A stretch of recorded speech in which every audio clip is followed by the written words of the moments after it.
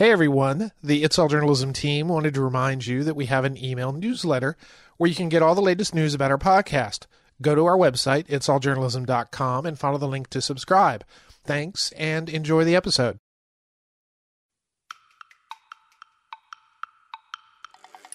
I think when folks are still talking about diversity now, I'm like, well, I'm glad that there's still awareness, but I also feel that 20 odd years down the line, why are we still talking about this? Like, let's just do it. It should just be part of what we do. How do we engage new audiences and tell the stories of people who have long been ignored by mainstream media? That's the thread that runs through the career of this week's podcast guest. I'm Michael O'Connell. Welcome to It's All Journalism. Joanne Griffith was recently appointed the Chief Content Officer at APM Studios, which is part of the American Public Media Group. In her new role, she oversees APM Studios' editorial vision and brand voice. Joanne, welcome to It's All Journalism. Thanks for having me, Michael.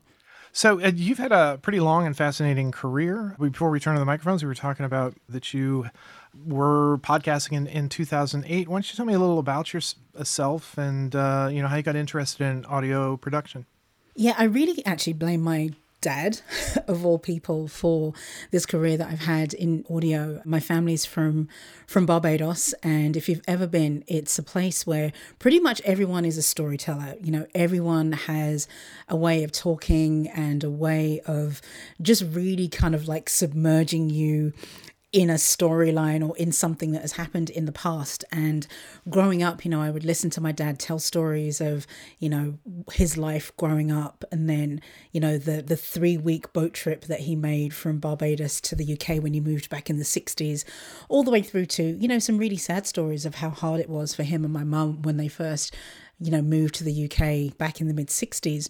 But the other thing that he would do was, being from the Caribbean, is a huge fan of cricket. And to listen to cricket, this was in the days, I'm going to age myself here, but this was kind of, in the days before satellite TV was pervasive and all the rest of it. We would listen to cricket matches, the West Indies playing Pakistan or India or Sri Lanka or whatever, on medium wave radio. And we just lie on the floor and we would just listen to this phenomenal commentary. And so for me, that was kind of a time that I spent with my dad, but just my first introduction into just the power of kind of painting a scene for people with sound and with voice when they're not there or they're not able to see it. So he's still with us. So I'm kind of like, high five, Dad. Thank you so much for this career that I've had. But really, that was my introduction. That, and also in the Caribbean and in Barbados in particular, talk radio is really the way that a lot of people would get their information, either from the BBC World Service or from local outlets. So anytime you're on the island, radios are just on all the time. And it's everything from, obituaries to road closures to hurricane watches, all kinds of stuff. But radio just really is a part of how people live and how they connect with their community. And it was something that I was really interested in from a very young age. So my dad, Caribbean heritage, and listening to cricket are all my roads into the industry. That's a pretty sweet story of how you got interested in it. It's something that would become your career. So tell me how you ended up at the BBC as a reporter, or were you a reporter or producer? I actually started out as a volunteer. So I'm one of the youngest of 6 children. The next sibling up from me is also a journalist. She's actually a journalism professor now, but she worked in music journalism for a long time. And of course, I always got to go with my big sister to when she covered concerts, and, her life was just so glamorous. And I was like, man, I want to do that, but I had no interest in music in that kind of way. So I did the same postgraduate diploma in journalism that my sister had taken years prior at the University of Westminster. And my teacher there, Jim Latham, actually was the managing editor of my local station in Luton, which is my hometown, just outside of London. And he invited me to come to the station to work on one of their evening shows, their weekend show, which was for kind of Black folks who lived in Luton and the surrounding towns at the time. So I actually started out as a volunteer answering phones, but that's where I learned how to book guests and how to write scripts, how to cut actual literal tape, quarter-inch tape with a razor blade and splicing tape, kind of little pieces of chalk. But that's really where I started, answering phones, basically kind of doing anything that needed to be done. I then kind of transferred over to the newsroom. And it was the year that Tony Blair was elected as a prime minister, the first Labour prime minister, I think, for probably about 20 years at that point, after Margaret Thatcher and John Major. And, that's where I started covering, news within my community, in my town. But what was always really clear to me was the news that we were covering, the stories that we were covering, weren't actually ones that were representative of my community, the Black community, the Caribbean community in Luton. And so I started to find ways to kind of add stories from my community, because there weren't any other Black people that worked in my newsroom. And, those stories were not always necessarily welcome or the first ones to be picked, but I just kept going. I found other people, other reporters who were open to, getting exclusives and doing different stories. And I was kind of like, hey, look, this is maybe something that you want to cover, and did it that way. So for me, it was yes about working in the industry, but honestly, it was always more so about how do I get greater representation for my community and people that look like me, rather than just, being a voice on the air, which was not anything that I ever aspired to. So your work was primarily behind the scenes? Yes. Now, I know you talked about diversity initiatives that you were doing at the BBC. Could you talk a little bit about those and what it was you were doing? Yeah, so a lot of my work, as I just mentioned there, really was about how do you cover different communities. And I made a move from my local station, BBC Three Counties, to BBC London. It was everyone's aspiration. You start out in a small local station, and then you move to the big city, you go to London and do your storytelling there. And covering diversity and leading diversity initiatives were not really anything that I'd necessarily thought about, because it was work that I did. But because of that, my boss at the time at BBC London, she was kind of like, hey, we're doing this initiative. We're trying to, have more diverse voices, on air, on television. It was kind of early days of kind of online and digital reporting for BBC London. And she's like, but we need someone to lead that initiative. Would you be interested? And I was like, yeah, sure. And so we really kind of looked at it from two sides. So one side was, well, actually three sides. So one side really was the content, how do we make it more diverse? How do we make what we're putting out, across our platforms really representative of the more than 300 communities that are represented in London? The other part of that was, how do we actually make the community part of our coverage? So we set up a kind of like a community listening board, and they would come to us with stories, but they would also kind of review stories that we'd put out and said, you know what, that was good, or that didn't really kind of hit the mark, or hey, here's another way that you could have thought about that. And then the other part was really looking at, well, who's telling the stories? When I started working at BBC London, and quite honestly, for a big chunk of my career with the BBC, there were not that many people of colour in, producer, reporter, or host roles. And so it was looking at, how do we make the BBC a destination of choice for journalists of colour? So I was very much involved in that as well. So via that three-pronged approach, training people in-house as well, it was really looking at, what are we putting out, who are we bringing in, and how are we fairly representing these different communities? And I did that 20 years ago. That would have been actually 22 years ago. That was in the year 2000. So it both upsets me, but also keeps me hopeful that we're still talking about diversity. I really do think we've got to a point where we should just be doing it. It's not just about, it's the right thing to do, it's the moral thing to do. It's also just like good business sense. The more people that you're reaching, the more people that you're representing across your platforms, that is revenue, it's brand recognition, it's longevity, it's retaining the audience, it's all of those things. So I think when folks are still talking about diversity now, I'm like, well, I'm glad that there's still awareness, but I also feel that 20 odd years down the line, why are we still talking about this? Like, let's just do it. It should just be part of what we do. Yeah, one would think that things would move forward once people start realizing it's a good thing to do.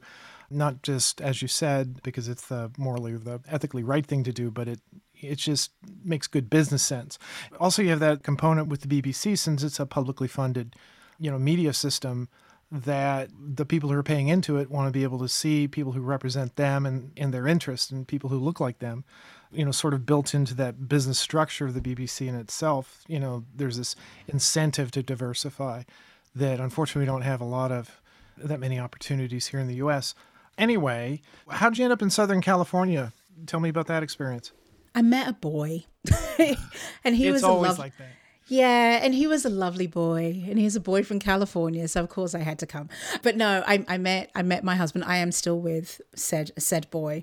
But no, that was really the reason. But it was one of those things. I really do think it was the best thing that I could have done, not only because, I get to be here with my husband, but, I was looking for other opportunities and other challenges. When I moved out here, I had been working with the BBC for a decade. And even though my early years were very much behind the scenes as a producer, showrunner, etc., before I moved out to the States, I was actually on air. I was a news anchor for BBC Radio 5 Live, which is a news and sports station back in the UK.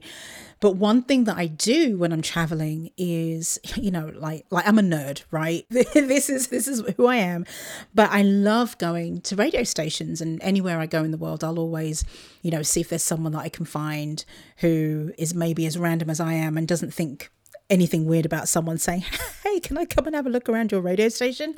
But that's what happened when I came to LA, and I was like, oh, let me just see if I can visit some stations while I'm here. I got to visit with some folks at Marketplace, which is also part of APM. And I also got to visit with some folks at the Pacifica radio station here in Los Angeles, KPFK. And while I didn't end up doing anything with the station, I actually found out that they had, at the time, it would have been like a 60-year-old archive, one of the oldest public radio collections in the US. And I was like, what is this place? And literally there's a vault that has thousands and thousands of tapes, and you can pull them out, and it's Martin Luther King, or it's Malcolm X, or Fannie Lou Hamer, or Joni Mitchell, like just all of these people. And I'm like, wait, have you ever done anything with this tape? And so basically I had an idea to do a show, kind of history with the benefit of hindsight, where we got to play some of this amazing archive material. We'd have guests on to talk about these particular moments in history. I did that for like 7 years. In addition to, I was freelancing at KPCC and other places. But again, it's just that whole thing about, it's about representation. It's about voices. It's about how can we learn from each other and the experiences that we've had. And again, I'd never aspired necessarily to be on air, but I really enjoyed my time doing that, because it was like a free history lesson every week that I actually got paid for, which was which was kind of great. So that's how I ended up coming to the States, partly because I got married, but, I was able to, to have a really fruitful freelance career just off the back of walking into a station and kind of saying, hey, I'd love to hear about what you're doing, natural curiosity.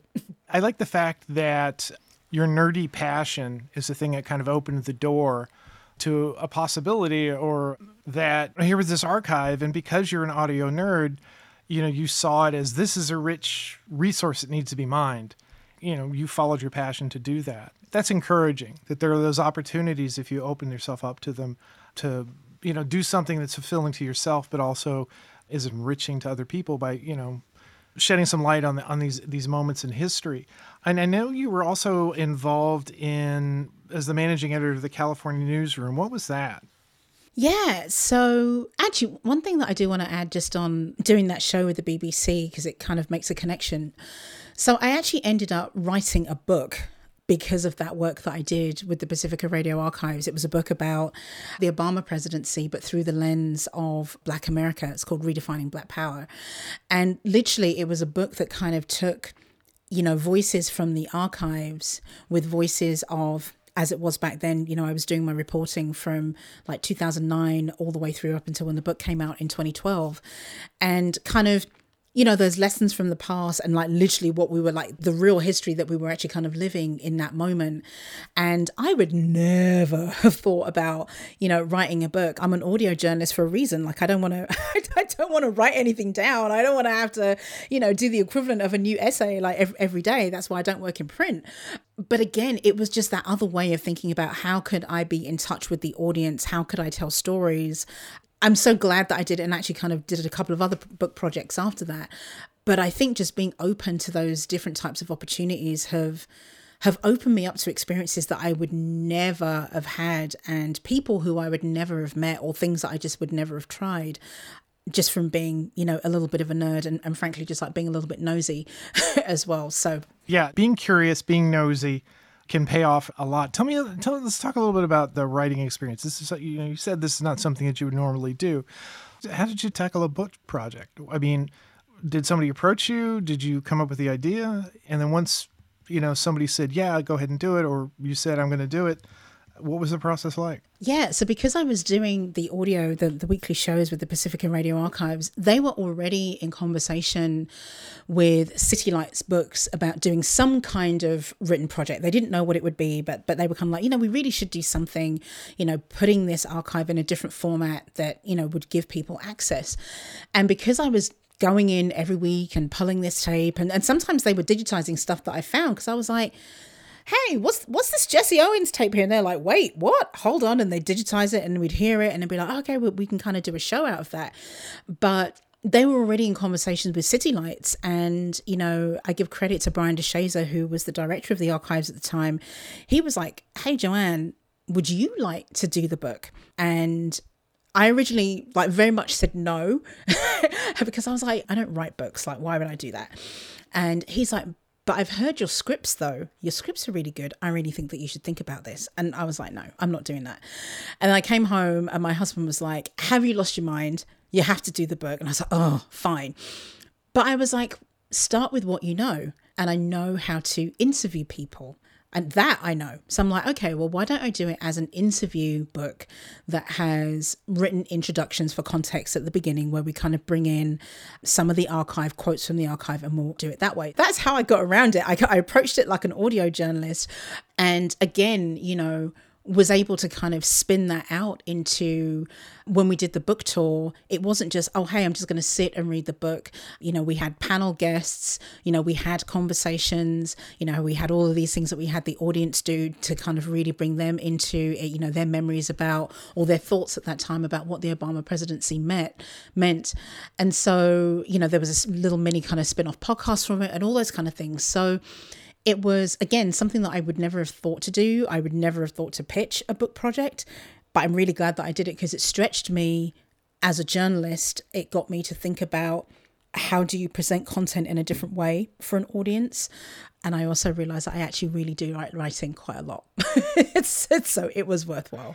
Yeah. I think if you can communicate, certainly if you're somebody who's doing, a radio show or a podcast or is doing an interview, you're able to think on your feet, you're constructing things in your head. The more you do it, the more you understand how to, what makes a good story, what's going to engage people. There's like this invisible barrier between text and audio.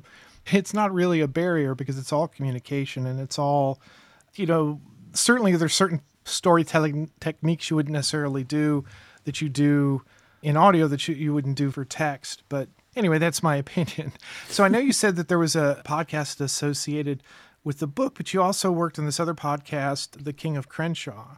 How did that come about? So here's a bit of a theme here. I get asked to do stuff and I don't know why, but I'm really... Because you say yes. That's why. Yeah, I know. She'll say yes if you ask her. Yeah, I mean, no, I'd say no to quite a lot of stuff too, but I think people know I'm always so interested in telling stories that have nuance, telling stories about communities of color. King of Crenshaw is a series that was produced for ESPN 30 for 30. Great series. Yeah. And it was, again, ESPN was not necessarily a place that I would have ever thought that I would have worked, even though I deeply respect what they do, especially in the 30 for 30 realm. But it came about because I had a conversation with a colleague. I was in the midst of working with NPR on their California Newsroom collaborative project here in California. And I was kind of like, man, I really miss just like having my hands on tape. I really miss being in that production space. And of course, she took that and like squirreled it away in her brain. And about 2 months later, this friend, she messaged me and she was like, hey, 30 for 30 is looking for a producer in LA to work on this project about Nipsey Hussle. So I then proceeded to send her a long list of people who I was like, oh, you should reach out to this person. And she was like, no, like, what about you? And I was like, oh, I'll talk with them. That's always my thing. I was like, you can have a conversation. It never hurts. And of course, I had a conversation with the EPs. And then I had a conversation with the host, Justin Tinsley. And that just sealed it for me. It was, you know, telling the story about, you know, Nipsey Hussle. I knew his music, but I just knew him as a rapper from LA who was tragically shot and killed, you know, at the age of 33. And as Justin was kind of sharing this story with me, I was like, oh, I've got to be involved in this. I've got to be able to help tell this story. And it was this intersection of hip hop, sport, grief, Black brotherhood, but also what it means to be a part of a community and elevate a community. And I was like, I have to figure out how to do this. So I did it. You know, at one point I had like 2 jobs, which was insane. And this was in the middle of a pandemic. I joke that we had a team of 4, between 4 and 6 at various points. And even up to this day, as of the day that we are recording this in 2022, none of us have met in person. It was all done via Zoom. We had to send recording kits around the country. I think I did 2 interviews in person. One of them was Nipsey Hussle's brother, who agreed to speak with us. But I was like, this is insanity. Like, what are you doing? But again, I think it very much set me up for my role with APM Studios, because, you know, even though I've worked in podcasting in various ways, you know, I had my own business back in 2008 when trying to set up an RSS feed was a real, was a real kind of, you know. Tell me, did you program RSS feeds? I mean, did you actually write like the RSS feed for like podcasts, or did you rely on a system or a widget? My husband would do some of them, and then I kind of found widgets that I could use. But yeah, back in 08, 09, it was really tough. Or trying to get stuff on iTunes, I was like, I need like a computing degree to do this because this is really tough. But it was a really different time. It was a completely different time. But, you know, but because of all of that, I have a real appreciation for, you know, for the craft. Like, I love traditional public media. I love, you know, call-in shows and all of those kind of things. But I also really love the way that anyone can have a laptop or a phone and some audio editing equipment if they choose, and they can put their voice out into the world. And so all of those experiences, King of Crenshaw, all the rest of it, I think really feeds into the work and how I approach what I do at APM Studios, because I'm like, it's not just about the celebrity voice. It's not just about the big name. You know, you can come with an idea. It's like, let's look at the idea first and then figure out how we can use the platform to amplify that. So even though some things that I've done have been really hard, I'm glad for all of it, because it's made me the journalist and the programmer and the content leader that I am today. And I couldn't do this work without having done all those other things. So tell me about APM. What is it you're hoping to accomplish there? Oh, all the things, Michael. Everything. All the things. You know, it's interesting. So again, like, full transparency, like this wasn't a job that I necessarily was thinking about, you know. Those are the best jobs. Yeah, like always, you know, I had finished with Nipsey, I had finished with the California Newsroom, and I was really thinking about, you know, kind of like going back to being freelance for a while. I do a lot of work in the leadership space with people in color through an organization I run called Entitled. And I was like, you know, I'm really going to lean into that, and, you know, was really enjoying actually working with different public media stations and some commercial entities and what have you. I will shout out our general manager, Lily Kim, who is amazing, part one, and my colleagues, Alex Shafford and Tom DiNapoli. But, you know, in conversation with Lily, she really laid out a vision of kind of what her vision is for APM Studios, which is really kind of looking at this legacy brand of American public media and thinking about how we serve the audience in this digital age. Like, how do we serve children? How do we think about lifestyle and culture? How do we do news but put our own kind of spin on news? And, you put a challenge like that in front of me and I'm like, oh, well, I got to say yes now, right? I got to come and kind of do this. But I really love, like I mentioned, this medium of podcasting and what you can do with it. But I think we're also in this space right now where there is so much of it. Everywhere you turn, there's a new podcast, someone has a new show, there's a new this, there's a new that, and there's nothing wrong with that. And that's the beauty of the platform, right? That's why we enjoy it. But I think somewhere in all of that, we've lost what it means for the audience.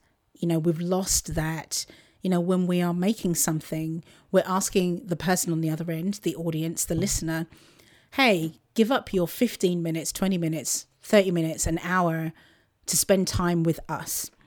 And we can't take that time for granted because there isn't a lot of time often.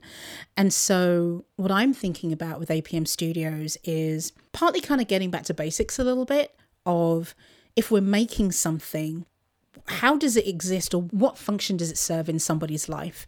Is it to the busy parent who might need 15 minutes to be able to get ready in the morning? So is it like a short little podcast that they know that their child is going to be safe to listen to independently while they go and make lunch or grab breakfast or grab a shower or what have you? Is it that, you need a really good laugh at the end of the day? What's that thing that we can plug in there for 30 minutes that is going to give someone that belly laugh, or that, oh my gosh, this is just what I needed to kind of cleanse the palate of my day?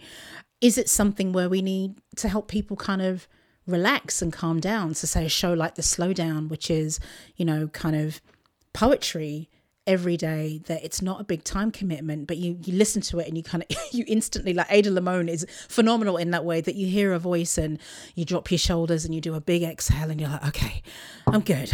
I can kind of relax now. And so I'm really looking at our programming through that lens. What function do we serve in people's days? Let's be respectful of the time that we're asking people to spend with us. And let's really give them stuff that they will enjoy, but also they're going to be like, oh my gosh, I heard this thing on APM Studios. I really want to share it. Or I learned this thing from listening to this podcast. You really got to listen to it because it's going to help you feel better. Also as well, it's about broadening out who we're serving. And like Michael, we've been talking for a little while now, so you'll recognize this theme. But again, public media, as much as I love it, hasn't necessarily done the best job of serving diverse audiences. And in podcasting, we really have an opportunity to do that. Some of the fastest growing demographics of folks who are listening, engaging with podcasts are people of color, Black and Latinos. How do we serve that audience? How do we think about Asian Americans or those with kind of Asian heritage? How do we serve Indigenous folks? Like, how do we just kind of bring all of those people in who haven't necessarily been served by public media particularly comprehensively? And so it's bringing on new shows, not just with subjects that would be of interest to that particular audience, but just with hosts that look like them, or hosts that they can identify with. I know for me growing up, that was the biggest issue that I had. I was like, yeah, this radio thing is great. There's no one on air that sounds like me or looks like me. What's up with that? So we really want to create a space where people can see themselves, where they can recognize their life experiences or what they're going through. And so it doesn't just kind of feel like, oh yeah, that was fine, but yeah, that kind of wasn't really for me, So it's helping people recognize themselves in what they hear, and hopefully they enjoy it enough that they'll go and share it with other people. Just getting back to basics.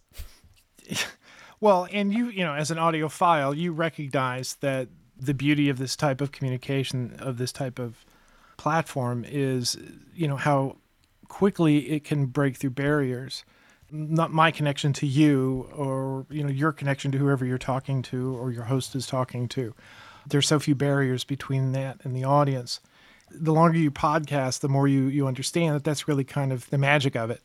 You did mention NPR a little bit, but since you got sort of a foot in radio and you've got a foot in podcasting, and I'm not saying specifically NPR, but where is radio in all this?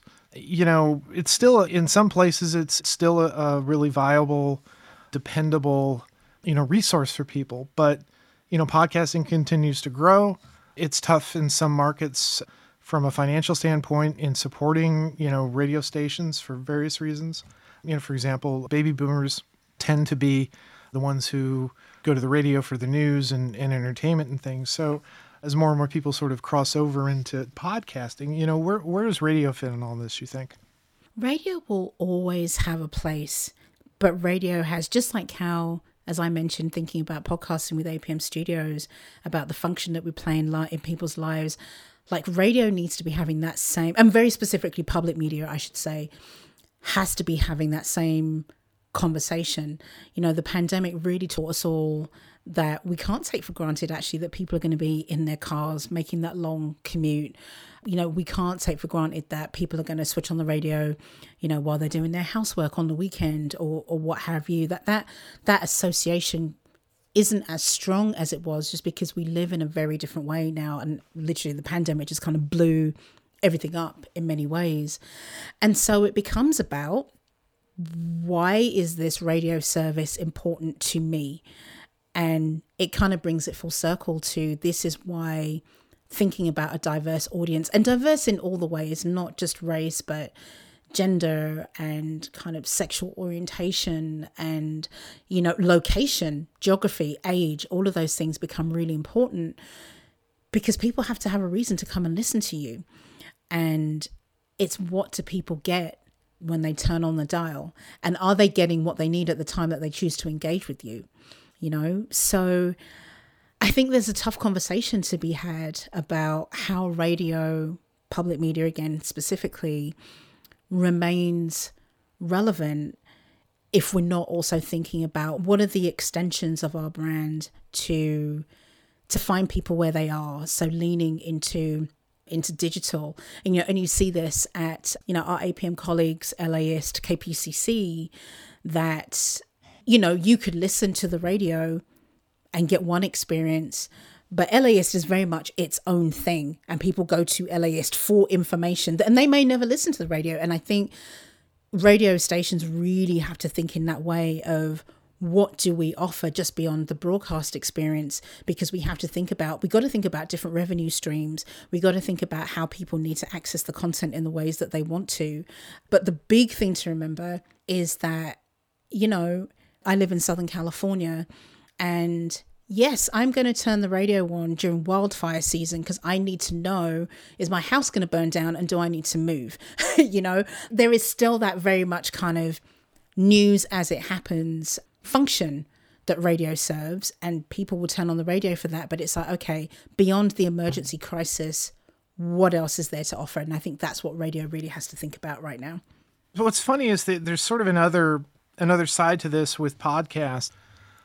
Early on, it was all roundtable discussions, or it was sort of produced audio like an NPR show or something. But then people began to imagining podcasts being different things, being a newscast. So, exploring the flexibility of this medium. Before I wrap up, I'm gonna tell you something about myself. I don't talk about this a lot on the podcast, but I, like you, said yes to a lot of things. And for me, podcasting opened some doors. And I wrote a book, and the book led to me teaching podcasting. And that job got the attention of the U.S. State Department. And I got to go over to Tajikistan to teach young journalists how to podcast. And when that was pitched to me, I was like, I did not understand it, because I thought, well, the podcast is the last thing that they probably need. But once I became more familiar with the situation and understood the sort of, the freedom of the press, the access to media situation there, then it was like, oh yeah, podcast makes a lot of sense, because here's a medium that people can tell their own story, that has a very low barrier of entry and cost, and, present a different type of content than they would be able to get from not a state-controlled media, but a media that is very heavily influenced by the state. This type of storytelling is something that can change people in a lot of different ways, and it doesn't have to be the network show. It doesn't have to be the this or that. It can be almost wherever your imagination goes. Anyway, I just felt I wanted to share that with you, just because I thought somehow it fit in with the conversation. Thank you for sharing that, because I think you're absolutely right. We hadn't talked about it, and it's actually, I don't even think it's probably not on my resume anywhere, but I spent some time in Malawi a number of years back, and, I kind of went to do some reporting on what initially I thought was about the horrors of the food crisis there. And what it actually ended up being was a series of stories about resilience and innovation and gender roles and kind of like all of these things, and faith and kind of all of these things. But going into these villages, like, I would be mobbed because folks were like, okay, listen, you have to go and speak to this person because they've got a story about this, or can you record this? When you go into Blantyre and, go to this particular place, like, can you send this as a message? Like, and this would have been what, like 2004, 2005-ish. And so, people didn't necessarily have cell phones and kind of all of those things in that kind of way.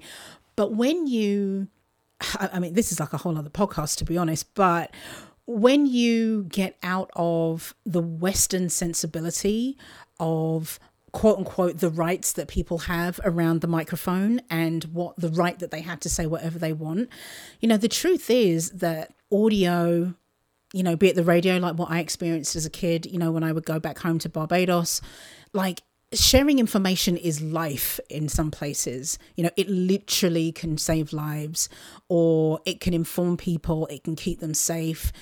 And it is actually very applicable here in the US when you get out of the cities. I work on a project called Next Gen, which is, kind of training for young journalists with NPR, and Doug Mitchell, who you probably know. Doug Mitchell's been on the podcast a couple of times. Yeah. He's a great guy. He's awesome. But, but what he's doing, like the last project that I worked on last year was actually with NAJA and working with some Indigenous journalists. And like the stories that they wanted to tell, they were like, this is how it can help my community. My hope actually for the industry really would be that we kind of get back to those fundamentals of, it's not just about having the microphone, it's really understanding kind of what the power of audio can do and how it can help people live better lives. Like, we've got so far away from that. So yeah, to your point of your experience kind of going overseas, audio is life for some people. And I wish that we would talk about that more here. Yes. Amen. I agree with that. I've taken enough of your time. This has been a pleasant conversation. Joanne, thank you for being on the podcast. No, thank you for having me, Michael. It's been fun.